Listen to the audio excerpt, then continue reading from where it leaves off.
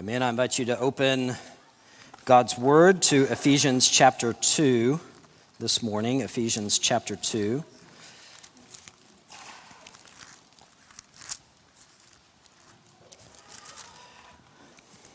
You can be turning there to verses 8 to 10 that we will read here in just a moment. As you're turning there, I'll just mention that today's sermon is not going to be in our typical format where we look at one passage in particular, but rather we're going to be looking at a couple of passages this morning, establishing a truth through one passage, Ephesians 2, 8 to 10, and then in our second point, going to be looking at various passages, in particular the one another passages in the New Testament as we are continuing our Together series. So a little bit more topical today in our text that we are looking at, as far as looking at one passage and expositionally walking through that. So with that in mind, we're going to read Ephesians chapter 2, verses 8 to 10 as we begin. I'd like to ask that if you are able, that you would stand out of reverence for the reading of God's word this morning. Ephesians 2, 8 to 10. The Apostle Paul is writing under the inspiration of the Holy Spirit of God, and he says this: "For by grace you have been saved through faith, and this is not your own doing. It is a gift, it is the gift of God, not a result of works, so that no one may boast. For we are his workmanship, created in Christ Jesus for good works, which God prepared beforehand that we should walk in them." Will you join me in prayer? Father, we thank you for these ancient words this day that are living and active. And Father, we pray that your word would bring about change in our lives this day. I pray, Father, for the saints gathered in this room this morning, Lord, that your word would encourage us and strengthen us to obedience in our Christian walk. Father, we pray that your word would give life and salvation. If there are any here who are not trusting in Christ alone and what he has done on the cross to bear their sin, to give them forgiveness, we pray your word would do its work. In Christ's name we ask it. Amen. You may be seated.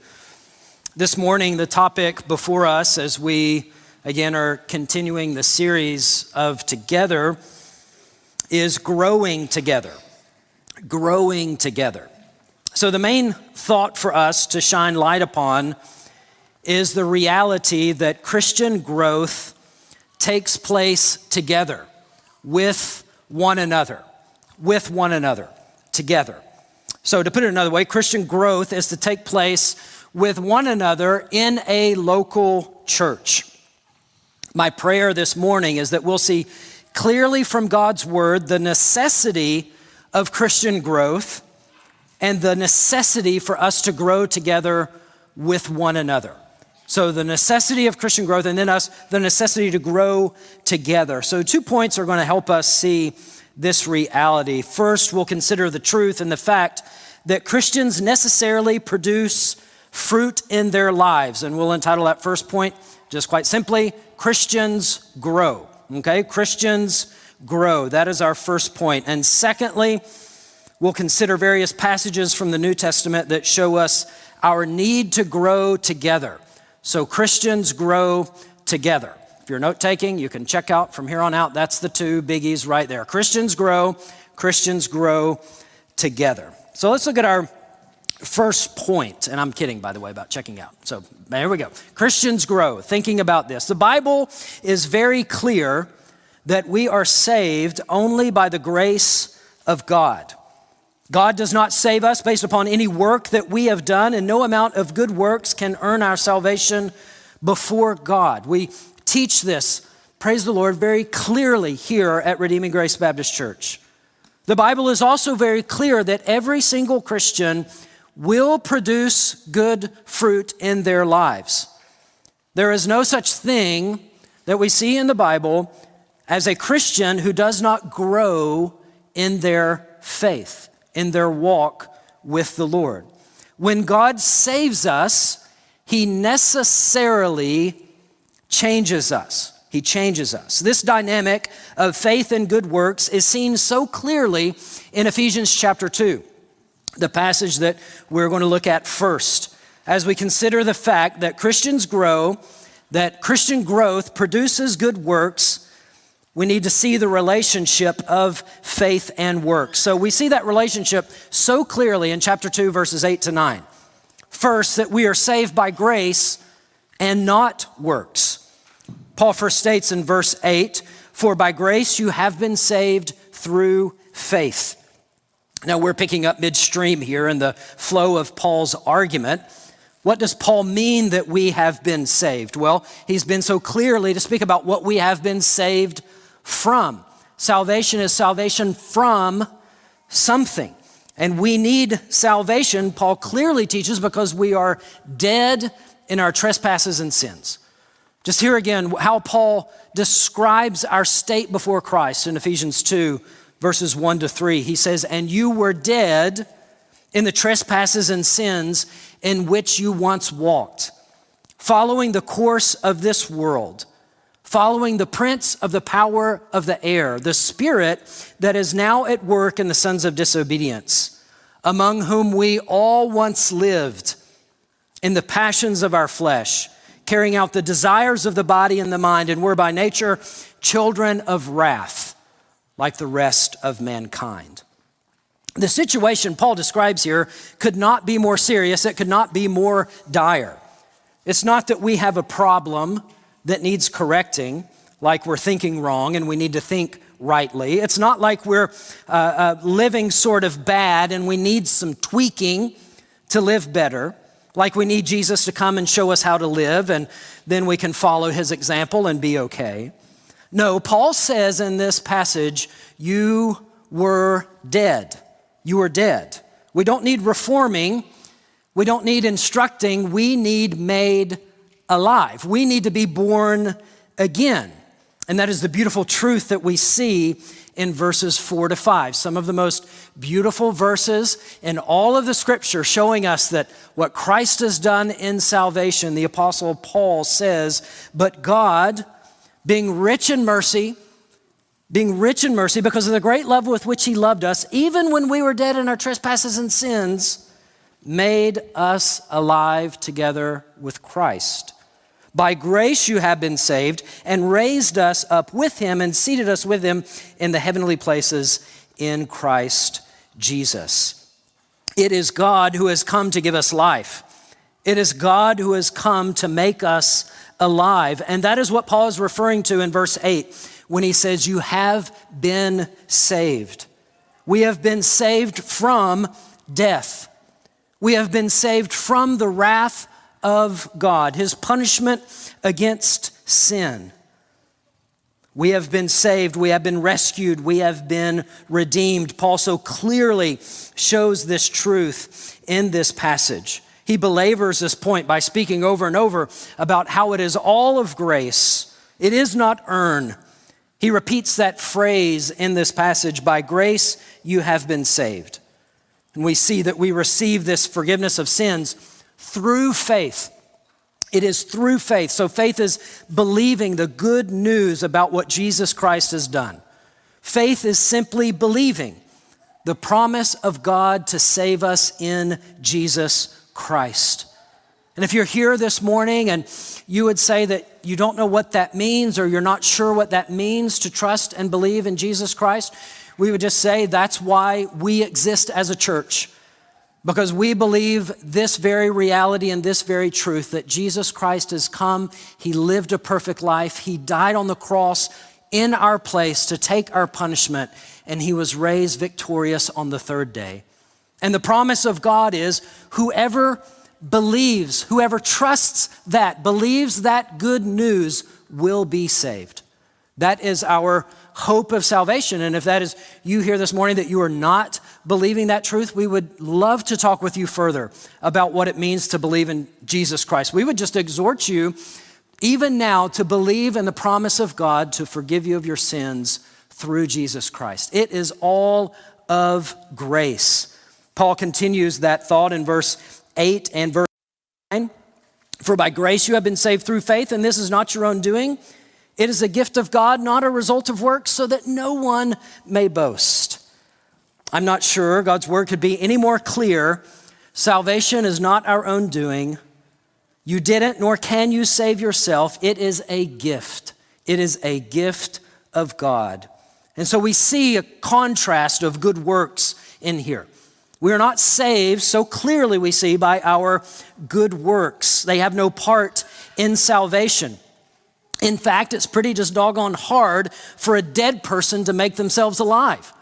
That's a very hard act. That is why God must do it. God makes us alive. And that's what Paul states in verse number 4. We are spiritually dead. God has made us alive. But when God saves us, what we see in the following verses, and that's the emphasis of this morning's message, is that when God saves us, he changes us. We're saved by grace, not by works.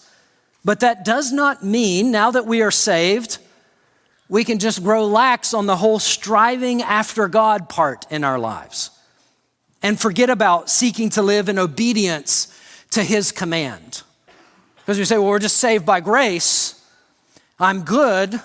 And there's not a striving after obedience to the things of God and the commands of God in God's word. And that's what we see, secondly, in this text, is we are created for good works. Verse number 10.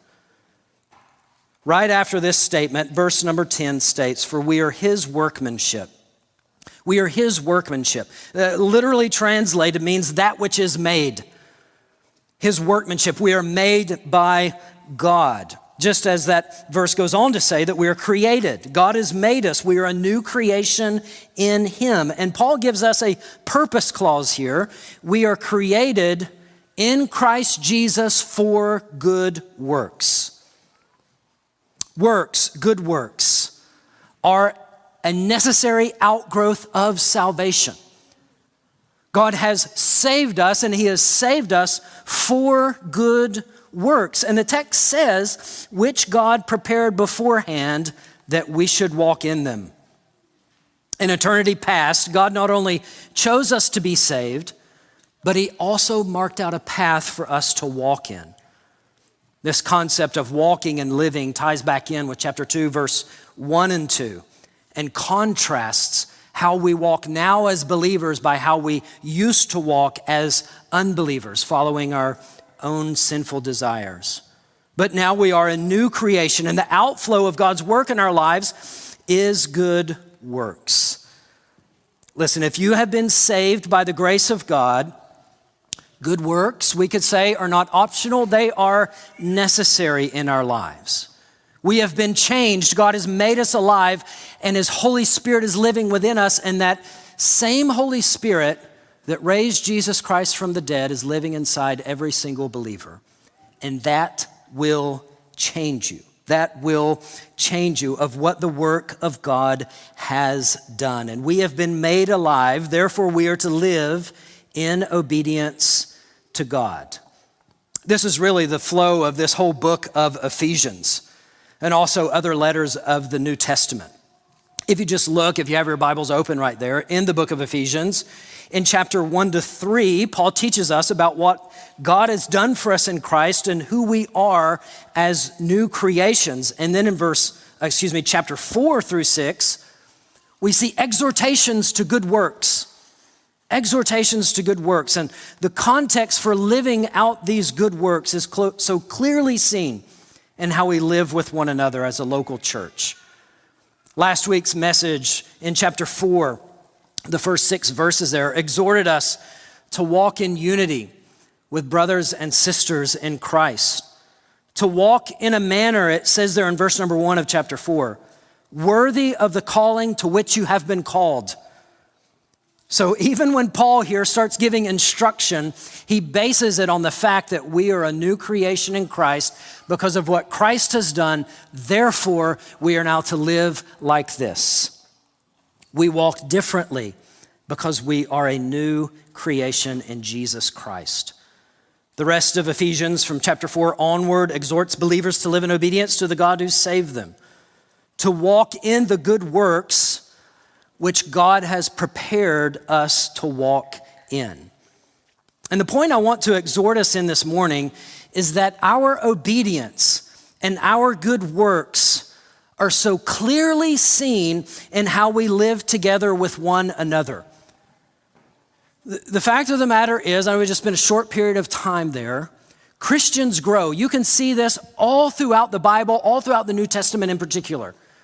We are saved by grace. It is not by works that we are saved. Crystal clear. But holding within that is also the commands that faith changes us and we now are changed by it. It's the parable of the soils as Jesus was teaching as he threw his seed. And it was that fourth soil that was differentiated from the other three. Why? Because it produced fruit.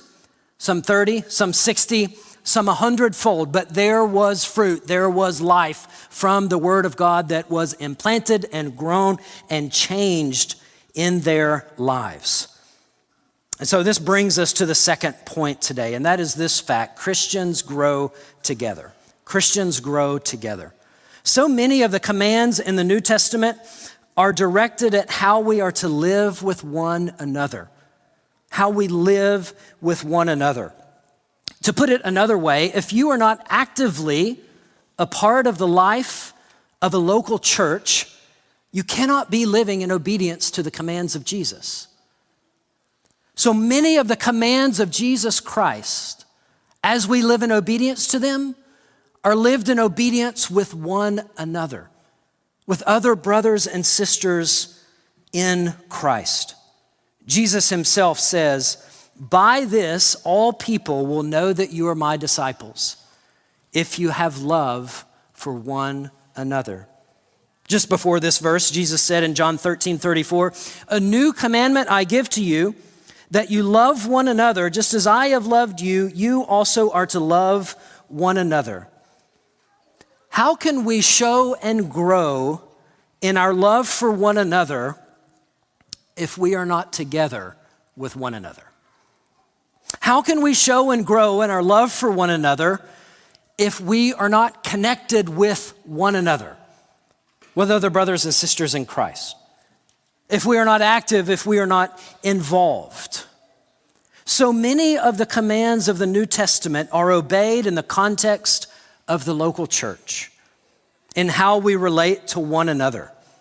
Think of it like this. So many of the good works that God has prepared for us to walk in are done in the context of the local church with one another. So many of the good works that God prepared before the foundation of the world for you to walk in are to be obeyed in how you treat, interact, and love other brothers and sisters in Christ in this room right now. The good works that are spoken of in Ephesians chapter 2, that God has prepared before the creation, the foundation of the world, that we should walk in them. So many of those good works are seen in how we live and interact with other brothers and sisters in Christ. This week, I took the time to look up every occurrence in the New Testament of the connecting phrase, one another. All the one another passages. We've heard about these passages. If you've been at Redeeming Grace for any amount of time, we hear about these one another passages. All of these. So around 49 of these texts, you can dice them up very differently, but about 49 of these texts, we see commands that we are to live out with one another. And as we were sitting there singing the words, ancient words ever true, changing me and changing you, I thought I better double check to make sure I brought with me the list of all these one another's, and lo and behold, I can't find them. I didn't bring them with me. I wrote out all 49, and I was going to read through all 49 here. I'm not going to try to recite those from memory, but think about all the one another passages in the New Testament. Do you know the one that is repeated most all throughout the New Testament? Might you take a guess in your mind what that might be? Is clearly to love one another. love one another. 5 times in the book of 1 John, in the Gospel of John, repeated over and over and over, that we're to love one another, that we are to pray for one another, that we are to bear one another's burdens, that we are to comfort one another, that we are to exhort one another, that we are to stir one another up, that we are to live in unity with one another. And we could go on and on and on in the New Testament. Many passages teach just in this exact light of how we are to produce good fruit in our lives and how that is seen. So I submit to you this morning, just as an emphasis, as we see, that in our obedience to Jesus Christ, to produce our good works, those good works, brothers and sisters, so many of them are seen in how we live together with one another. Just a couple of categories of these for us to consider this morning. And the first is this, your presence, your presence. Now, this concept of your presence, that is your being there, not talking about a gift, although those are nice, but your presence this concept would encompass really all of the one another's, wouldn't it? Your being there, your being present in one another's lives. No doubt this minimally, at least, means being present in corporate worship. Hebrews 10:25 instructs us to not neglect meeting together. Ephesians 5:19 instructs us to address one another in psalms, hymns, and spiritual songs, singing and making melody to the Lord with all your heart. Coming to corporate worship is not just being obedient to God's instruction, it's also encouragement to others. You thought about that before? How just encouraging it is to come to corporate worship and not be the only one to show up? That there are other brothers and sisters in Christ? How discouraging would it be if we showed up maybe once a month, all of us, every single one of us? Would probably not be too encouraging nor obedient to God's word. Being together as believers is so important for us. It teaches us that we are not in this life alone. It teaches us, even as we've sung and you've heard in the prayers, we are not alone in our struggle and our battle in sin in our lives. We are not alone in that battle. In what seems like a whole world of unbelief and disobedience to God, we have brothers and sisters in Christ who love God and who love His word. Haven't you seen this encouraging nature to be true in your own life? Good things happen at church and coming together with one another. Just think of communion and all that entails. Think of baptism, our ordinances. Think of the teaching that we hear and receive from God's word, our opportunity to be able to worship God, to praise Him, to lift up a sacrifice of praise and song to our Savior, to be able to give, just to have a proper perspective on life, of coming out of a week and being able to hear that Jesus is King and that He's returning, and those who are in Christ have been saved and will be saved, and they are secure. Just think about the perspective that we find on life in coming to church. One of my favorite Psalms is Psalm 73. I love the Psalms. We love God's word. We love all of it. That Psalm speaks about the psalmist. He said his foot had almost slipped. He had almost stumbled in his life in his faith. So he's about to walk away from the faith because he saw the prosperity of the wicked. The wicked are prospering, and it seemed like those who were doing good in life had difficulties in life. And he was stumbling over this fact. And he tells about that all throughout the Psalm, and then it gets later on in the Psalm to a turning point. And it states in that, but then I went into the sanctuary of God. Then I discerned their end.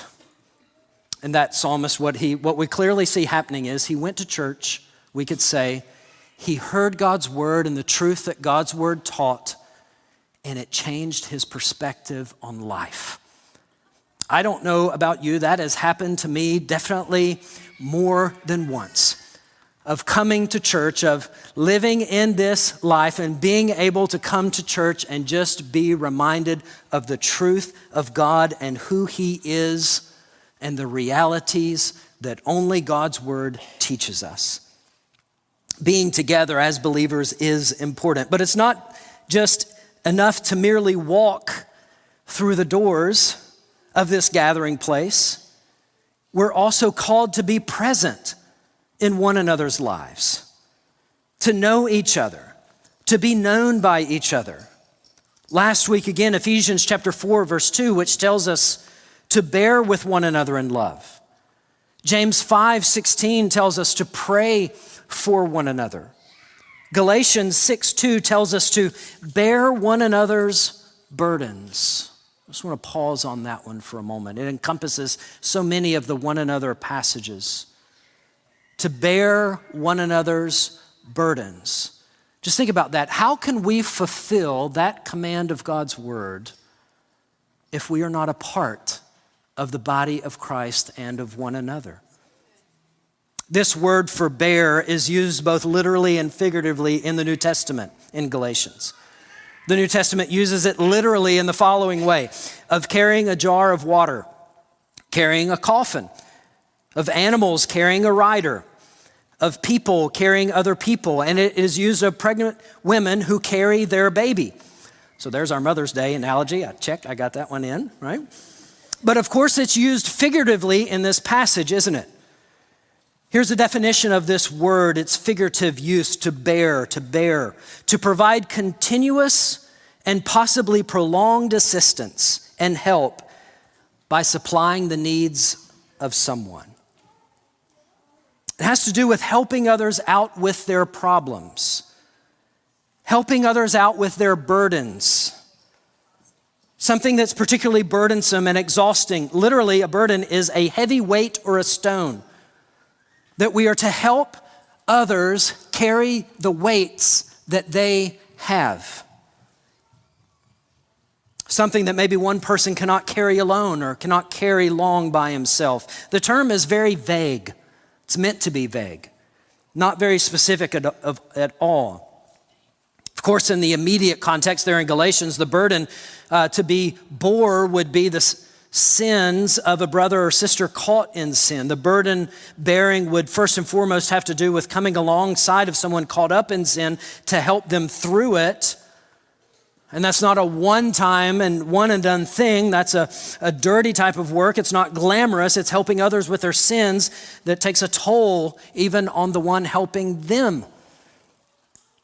Yes, we are called to cast all our cares and our burdens upon Jesus. But listen, God has given His children, the church, to help them carry their burdens, to help carry one another's burdens. God has provided the body of believers for that, to carry the load. And the reality is that we all have burdens. We all have burdens. Every single believer, to one degree or another, has burdens. Our burdens differ in size and shape and weight, but we all have them. No one is exempt from them. And we as Christians are to help others through our troubles. It's not like it's a competition to see who can have the biggest and baddest burden sometime. It's like you share a prayer request and somebody shares something very serious and a big burden, and then like you feel bad for maybe saying, pray for my attitude and this or that, because that's like nothing compared to this other person's burden. But we need to have the mentality with us. Look, we all have burdens and we all carry them, some bigger and some different in different seasons in our lives, but we all have burdens. We need to ask help for those burdens. There are two things that need to be said about this that I just want to exhort you in, two sides of the same coin. First is we must be willing to help other people carry their burdens. Willing to help other people carry their burdens. This is true Spirit-filled living. This is living in obedience and producing the good works that God is destined for us to do. walking by the Spirit, keeping in step with the Spirit sort of stuff. When we see others in trouble, in pain, struggling, the call is for us as the body of believers with one another to help each other grow in that way, to carry their load with them. And necessarily a second side of that coin is we have to be willing to share our burdens with others. We have to be willing to help, and I think we're really good at helping people with their burdens. I think we need to grow on this aspect of asking or sharing our load and asking for help with others.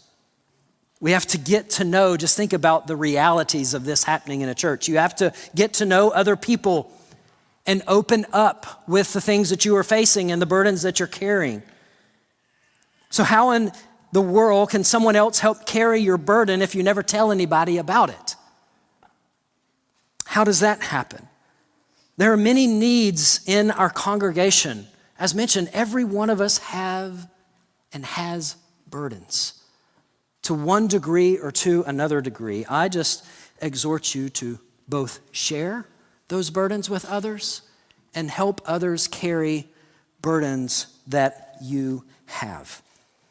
Doing that, asking, quite simply, many times is through prayer, of asking another brother and sister in Christ to pray for you, the struggle that you're facing. Maybe it's asking for wisdom upon something. How do I think about this? What am I to do in this situation? Can you help me? Help me out with that. Help me think through this properly. Maybe it's like a physical sort of thing. Can you help me with this? I've got this situation. I need help with that. Whatever that is, may we be a church who grow together with sharing one another's burdens. Second thing I think we could encompass here is your service. Your service. So your presence with one another, growing with one another, and your service. Galatians 5:13 instructs us, through love, serve one another. Through love, serve one another. To serve means to serve as a slave.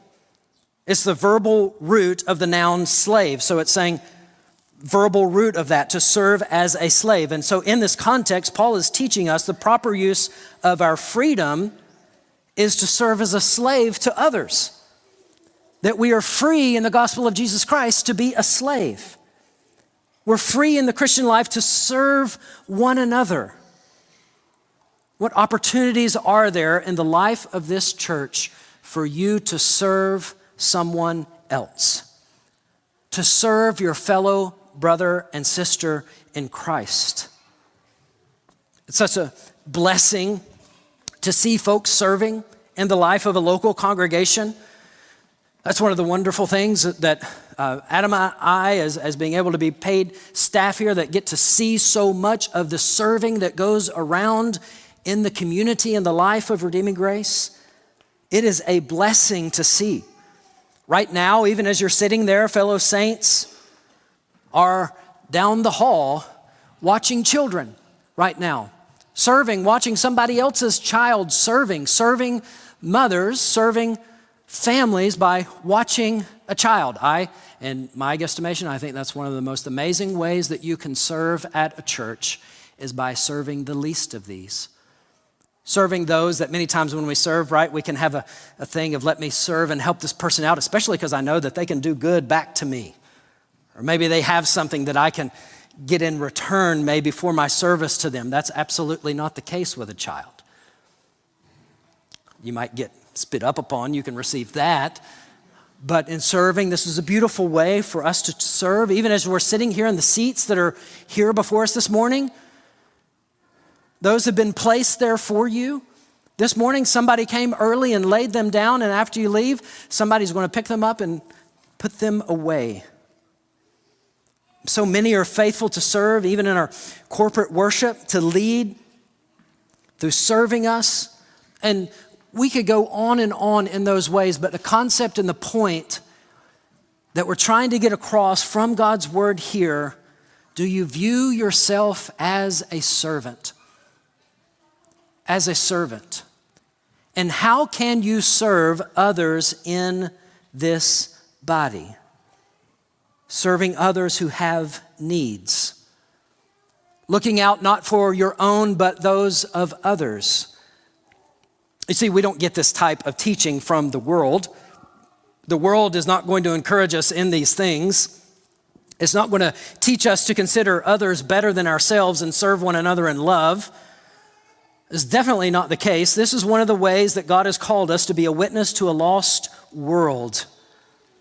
Remember, it is our Savior who has told us, by this all people will know that you are my disciples if you have love for one another. What better way to show love than to serve? These are the types of good works that God has prepared for us to walk in as followers of Christ. What ways can you volunteer to serve others this week? And are you viewing yourself as a servant in the church? To serve. How can I serve? Every single follower of Jesus Christ, the New Testament calls upon to serve one another. Brothers and sisters, let us give ourselves over to growing in serving. Lastly, here, encouragement. Just the last thing, encouragement. The list of one another's we see calls us to teach and admonish one another, to instruct one another, to exhort one another, to stir up one another. In order for us to be able to do these things, we have to be those who are knowledgeable about God's word. As Paul speaks about in Ephesians chapter 4, we're to grow to be mature in our faith, to not be tossed to and fro by the waves and carried about by every wind and wave of doctrine. That we're to be mature. Now, Paul also speaks in chapter 4 there about pastors, teachers, and that are given to equip the saints for the work of the ministry. And that, of course, is true. The elders of this church are to teach and to instruct, but it is also true that the members of this church help one another and speak into one another's lives, to encourage, to exhort, to stir up to love and good deeds, to be able to take the word of God and apply it to what people are going through and what they face in life. To be able to hear about a brother or a sister who is going through marriage problems, to be able to encourage them to live in obedience to God's word in that situation. Maybe for moms who are past the young child stage, to be able to speak and help and pray for and be involved in the moms with younger children and issues that they are facing. To help one another know how best to deal with folks or issues in the workplace, family members. And the examples could go on and on and on, that we in the life of one another are to be exhorting, encouraging one another to love and good deeds. We are called to be a part of one another's lives, that we speak the truth of God's word to one another. We have to be so humble to ask others for help. It's the same type of thing, isn't it?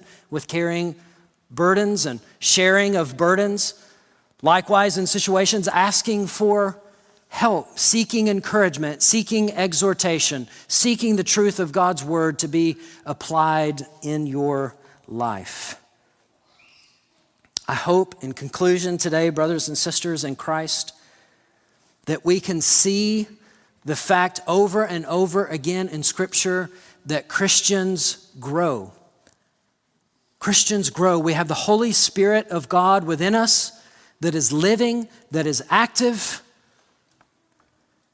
that causes change in our life. It is not optional. God's work will do its deed within us, and we are to give ourselves over to obedience, to seeking after God, living in obedience to His word. And dear brothers and sisters in Christ, let us see that so many of the commands of Scripture, the outgrowth of growing is our growing with one another. Our growing with one another. We must grow together. All the one another passages in the New Covenant, all of them written out in the New Testament. They're to be fulfilled in the life of a local congregation, a church. We must give ourselves over to this task and be reminded of it. To be encouraged if that is how you are living, and as you are following in obedience, to be encouraged to say yes, to let me give myself over to the church and to other people, to serving one another, to helping one another. These are the good works that God has destined to take place before the foundation of the creation of this world. I pray that each of us would grow in that and be solidified in our faith of saying, yes, we need to grow with one another. I need to be a part of one another's lives. I need to serve. I need to be present. I need to encourage. By God's grace, as we do that the world would see and know, because of God's work within us, how magnificent Jesus Christ is. And that indeed they would know us by our love that we have for one another. By the grace of God and through the power of Christ living in us, let us live in obedience to Jesus who has saved us by his grace. Will you join me in prayer? Father, we thank you for your word that so clearly teaches us of Jesus Christ, our Lord and our Savior, your word that shows us the way of salvation, the forgiveness of sins. And Father, your word that so clearly exhorts us unto obedience. And how that obedience, Father, is seen in how we live and how we interact with one another, with other brothers and sisters in Christ. Father, would you indeed fill us with your Spirit? Father, help us, we pray. Lord, help us to produce the good works that you have prepared beforehand, that we might walk in them, and that it would all be to the praise of our glorious Savior, Jesus Christ, and what he has done for us. In the name of our Savior we pray, amen.